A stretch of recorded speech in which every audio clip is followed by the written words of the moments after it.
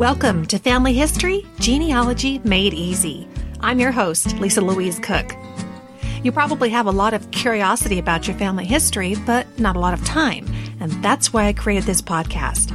In each episode, I'm going to give you the tools that you need to uncover your family tree in quick and easy ways. In today's episode, we are going to continue our discussion of immigration and naturalization with genealogy lecturer and blogger Stephen Danko. In today's show, Stephen and I talk more about passenger lists and some of the ramifications of an immigrant being detained or deported. If somebody arrived in the United States and if they were deported or even detained, then the steamship line had a bill to pay. We'll also discuss some of the challenges of finding records prior to 1820 in the United States.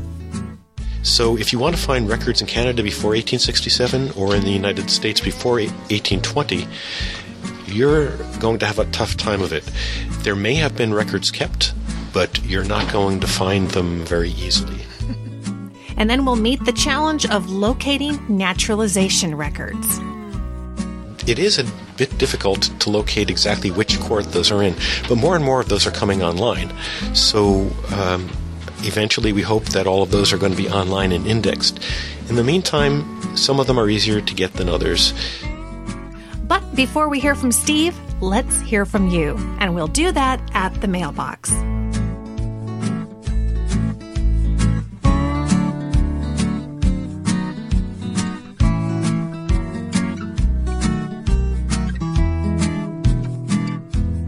Well, I really like getting emails from all of you listeners, and I'm happy to pursue answering questions and that kind of thing. But I also love hearing about your genealogy research, your successes, and some of the genealogical serendipity that can sometimes occur. And Sean Lamb wrote me this week from Wisconsin. And he writes, "First, thanks for going through the work to put together such informative podcasts. I recently discovered the Genealogy Gems podcast and heard mention of the Family History podcast that you also produce. I downloaded all 27 episodes of the latter and listened to them on my long bus ride across town, finally catching up to the current episode today." Oh, good job. Glad to have you on board. He says, "I will soon start listening through the Genealogy Gems archives too."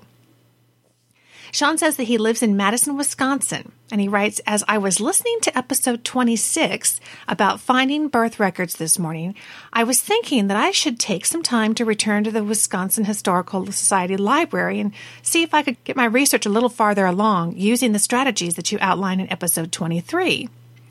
The podcast discussion then turned to Google Books, a resource that I have used in the past to find early county histories, many of which are now in the public domain.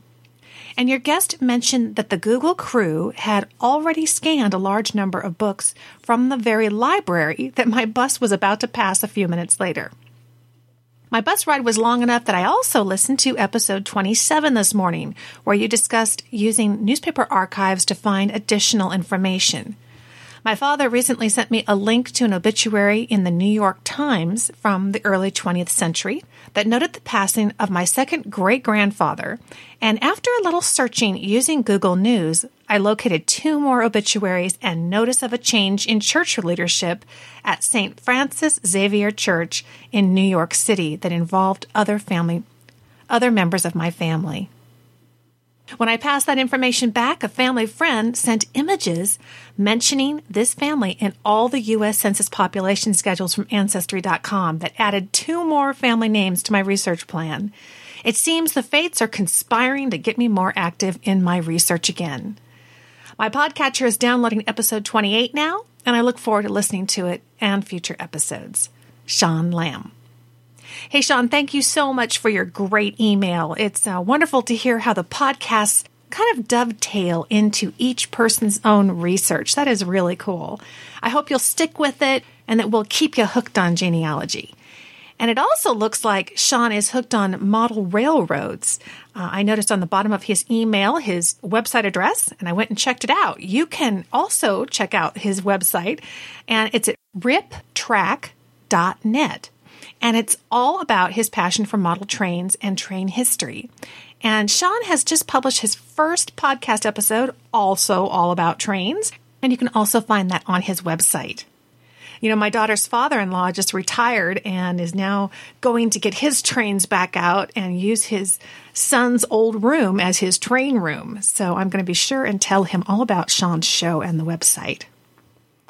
Well, as always, it's great to hear from you listeners. And if you'd like to write me, telling me about your research, your genealogical serendipity, or perhaps questions or comments, you can certainly do so.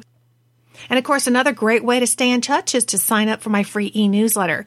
Just go to my website and click the sign up button. You'll get an email about every other week with information about the podcast, as well as some of my favorite genealogy gems like research tips and some terrific websites. And as a thank you for signing up, I'm going to send you a link to my 20-page ebook. It's called 5 Fabulous Google Research Strategies for the Family Historian. And if you really enjoy the podcast, you may want to become a Genealogy Gems premium member, which will not only give you access to 2 members-only episodes every month, but you'll also get access to all the instructional videos. The current series is called Google, a Gold Mine of Genealogy Gems. You can watch as I walk you through Google to its full potential in real time on the computer screen. These videos teach you how to get a lot more out of Google than you ever imagined was there. And of course, all of them are geared specifically to family history research. So if you want to join me as a member, just head to genealogygems.tv, click the Join Today button, and you can start using the videos and the members-only podcast episodes right away.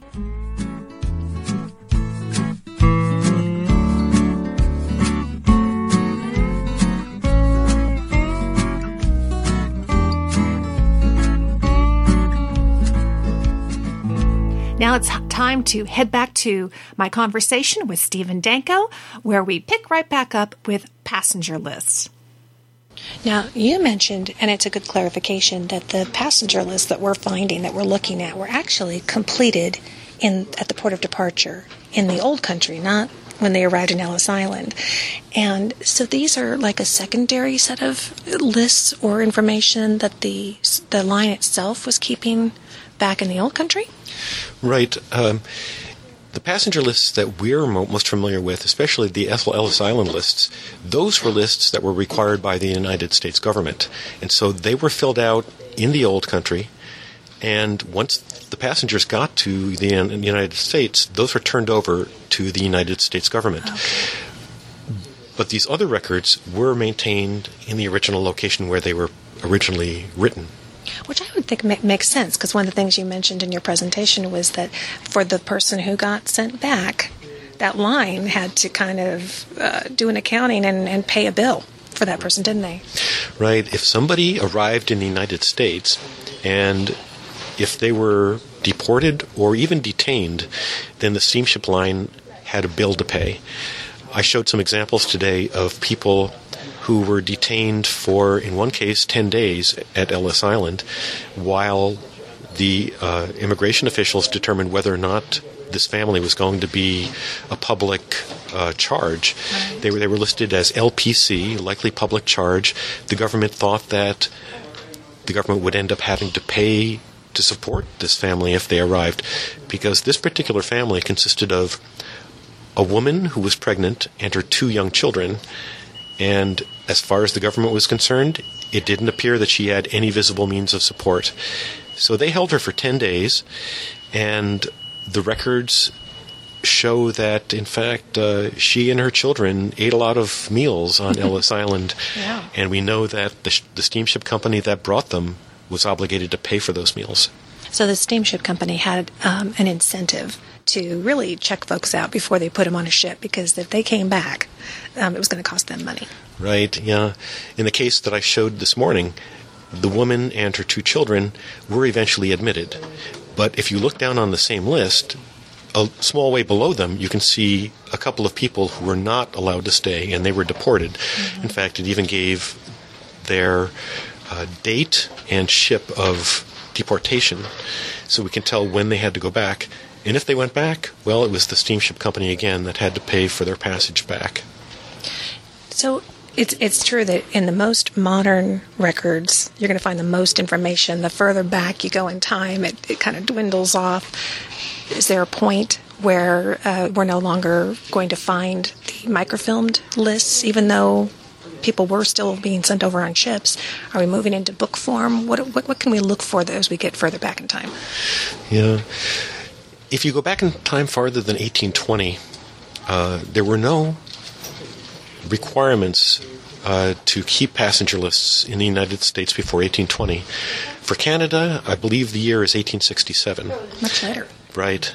So if you want to find records in Canada before 1867 or in the United States before 1820, you're going to have a tough time of it. There may have been records kept, but you're not going to find them very easily.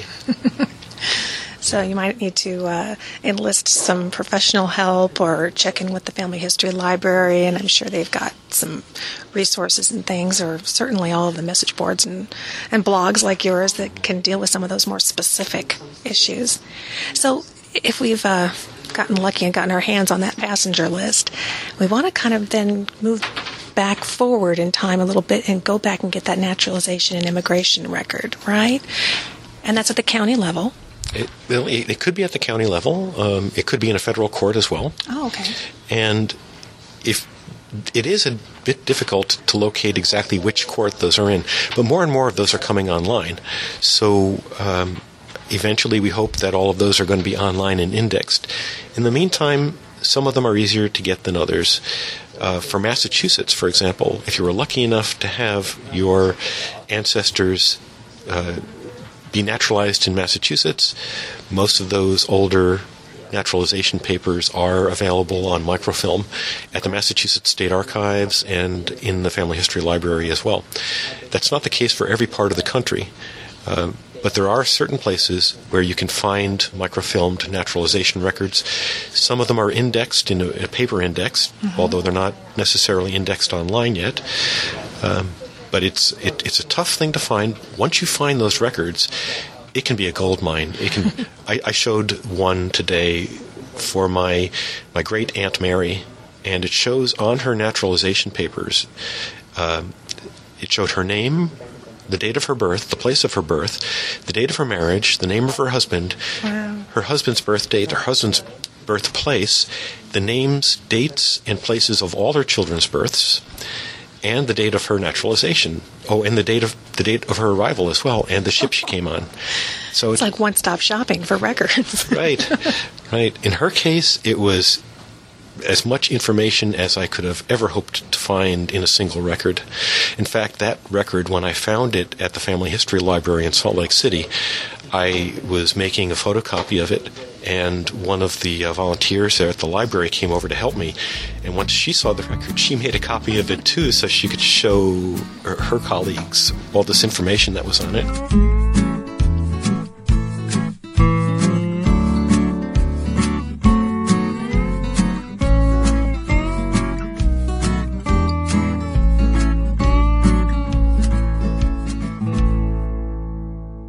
We're back, and I'm your host, Lisa Louise Cook. Now, let's head on back to my conversation with Stephen Danko. And I know, in my case, even if you go a little bit later in time, you're going to possibly find a photograph, right? That's absolutely correct, yeah. You can find photographs on there, and that's just a great bonus. You'll often see their signature as well. And didn't you, I remember I asked you the question during your presentation that if they did have a certificate of arrival issued, that would likely be found with this packet of information for their naturalization? Right. The ones I've seen so far have been microfilmed with all of the naturalization records. So they'll all be in one place. Finding the certificate of arrival in itself isn't that exciting. There isn't that much information on it. Yeah. It just tells you the information that's on the original passenger list, and it only tells you a small portion of that. But the nice thing about it is that the passenger lists themselves cross-reference the certificate of arrival, and once you know when the certificate of arrival was written, you have a good clue as to when the person was naturalized. And that's a good example of when, if you are fortunate enough to find those naturalization papers first, chances are it's going to be a hop, skip, and a jump over to passenger list because you're going to find all the data you need there, right? In most cases, that's true. My great-aunt Stefania didn't work that way, though, because I did find her naturalization records first. And on her naturalization records, it said, it asked, when did you arrive and on what ship did you arrive? She didn't remember.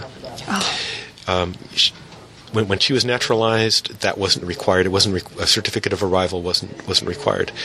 But she didn't remember, and eventually I did find her her passenger arrival list, but it wasn't all that easy. It would have been easier if I had known the name of the ship. Mm-hmm. I love the story when you said that. I don't know if it was her, but one of your female ancestors all of a sudden became 10 years younger when she got to the States, didn't she? That's right. That was my great-aunt Mary. That's right, yeah. I have her birth and baptismal record from Poland, and I have the immigration passenger manifest. In fact, I have her departure records from Europe, the immigration manifest in the United States, and I have her certificate of arrival. And all those documents give one birth date. Any record after she arrived shows that she's 10 years younger. Yeah. I think I need to make a trip across the seas and come back and redo that date. Yeah, that's great. And I guess finally, just for anybody who hasn't yet found naturalization paperwork, I should say, tell us a little bit, just an overview of the two types of documents you're going to be finding. Because it's a kind of a two-step process, right? There's there's the petition for naturalization, which is actually the second paper. And the first one is... declaration of intent. Yeah. So first somebody would file a declaration of intent, and then after they filed that, they had a certain time period in which they had to complete the naturalization process, at which time they would file the petition for naturalization, and they would be granted, at the successful conclusion of that, a certificate of naturalization. So typically people will see three documents. Those three would be the declaration of intent to become a citizen, the petition for naturalization, and the certificate of naturalization. And you might actually even consider there's a fourth document there. That's the certificate of arrival if the person was naturalized after 1926. Right. And again, those are just filled, probably one of the most robust documents that you can find, genealogically speaking, and so critical because when we're talking about moving into a whole other country to research, every bit of information helps, doesn't it? It absolutely does, especially trying to figure out the village in which they were born. I've looked at a lot of documents from my grandfather, Konstanty Nijokovsky, and some of the documents say that he was from Pomorski, Poland. Some say that he was from Warsaw, Poland. Pomorski is just north of Warsaw, so this might be a case where he was born in Pomorski, but Warsaw was a much bigger city, and therefore, everybody knows where Warsaw is. Nobody knows where Pomorski is. However, I haven't been able to find a birth or baptismal record for him in either of those places. Oh, wow. So even though all of his records, including his passenger manifest and his naturalization records, say that he's from Pomorski, I can't find any record for him there. So I don't know where he was born. A lot of those documents don't say don't ask where were you born. They ask where was your last residence. Right. And so I'm not sure where my grandfather was born, but I'm pretty sure it's not Pomorski. I have a similar dilemma. And it actually asked what town were you born, and he gave the name of the village, and there isn't a Sborowski to be found there, so there must be something else to it. And when you find that out, then you tell me, right, so I can go chase it down. Steve, thanks so much for giving us a great overview of the documents that are available in this whole immigration process and naturalization, and certainly people can learn more and follow your own research journey on your blog. It's www.stephendanko.com. Great. So StephenDanko.com. Stephen Danko, thanks so much. Thanks.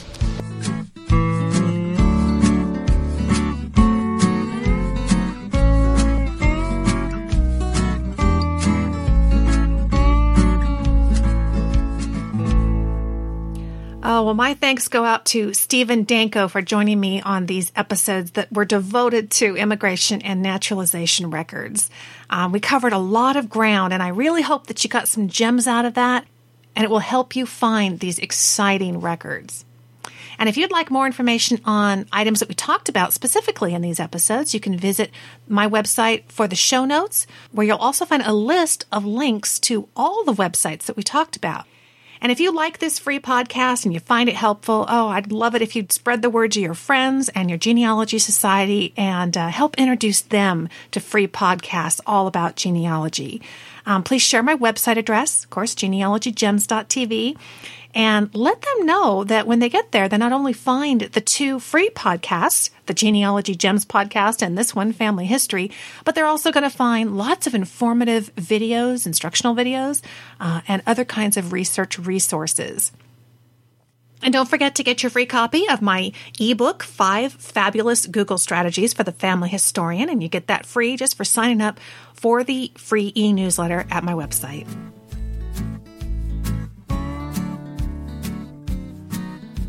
Here's a final thought for today. William Williams, Ellis Island's commissioner in 1902, posted the following notice around Ellis Island. Immigrants must be treated with kindness and consideration. Any government official violating the terms of this notice will be recommended for dismissal from the service. Any other person so doing will be forthwith required to leave Ellis Island. It is earnestly requested that any violation hereof or any instance of any kind of improper treatment of immigrants at Ellis Island, or before they leave the barge office, be promptly brought to the attention of the Commissioner. Well, that's going to bring us to the end of the show. You'll find the show notes for this episode, which include all the links I've talked about, at my website, genealogygems.com. And there you'll also discover a lot more tips and tools for finding your family history in my podcasts, the blog posts, books, and videos. Become a Genealogy Gems premium member, and you're also going to get access to exclusive content like my full-length video classes and the premium podcast episodes. We have a new one of those coming out every month. Now, if you have any questions about this episode, or if you'd like to share your experiences on how the podcast has impacted your own family history journey, I would love to hear from you. You can email me at genealogygemspodcast@gmail.com or leave a voicemail at 925-272-4021, and we might just play it here on the show. Thanks so much for listening, friend. I'll talk to you soon.